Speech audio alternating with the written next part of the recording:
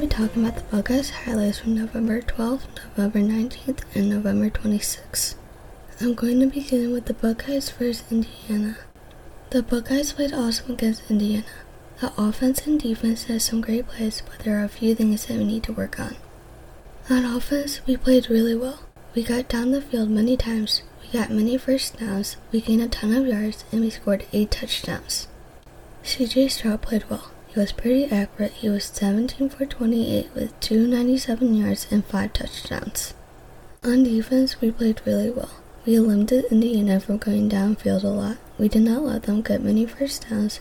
We did not allow them to gain a ton of yards, and we gave up 2 touchdowns. We won 56-14. Now we'll be doing the Buckeyes versus Maryland.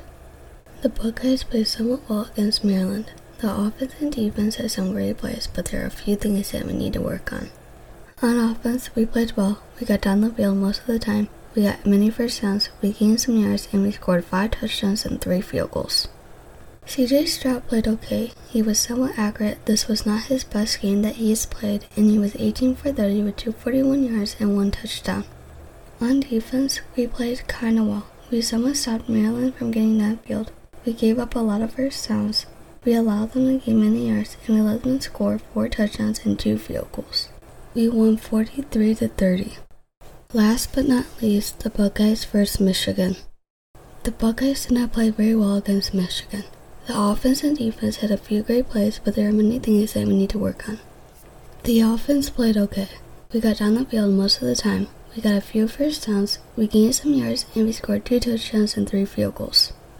CJ Stroud played somewhat well. He did not play like he did in previous games. He was somewhat accurate. He was 31 for 48 with 349 yards, 2 touchdowns, 2 interceptions, and 1 sack. On defense, we did not play very well. We allowed Michigan to get down the field a lot. We gave up many first downs.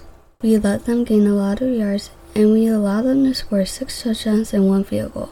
We lost 45-23. Things that we need to work on. On offense, we need to get open more.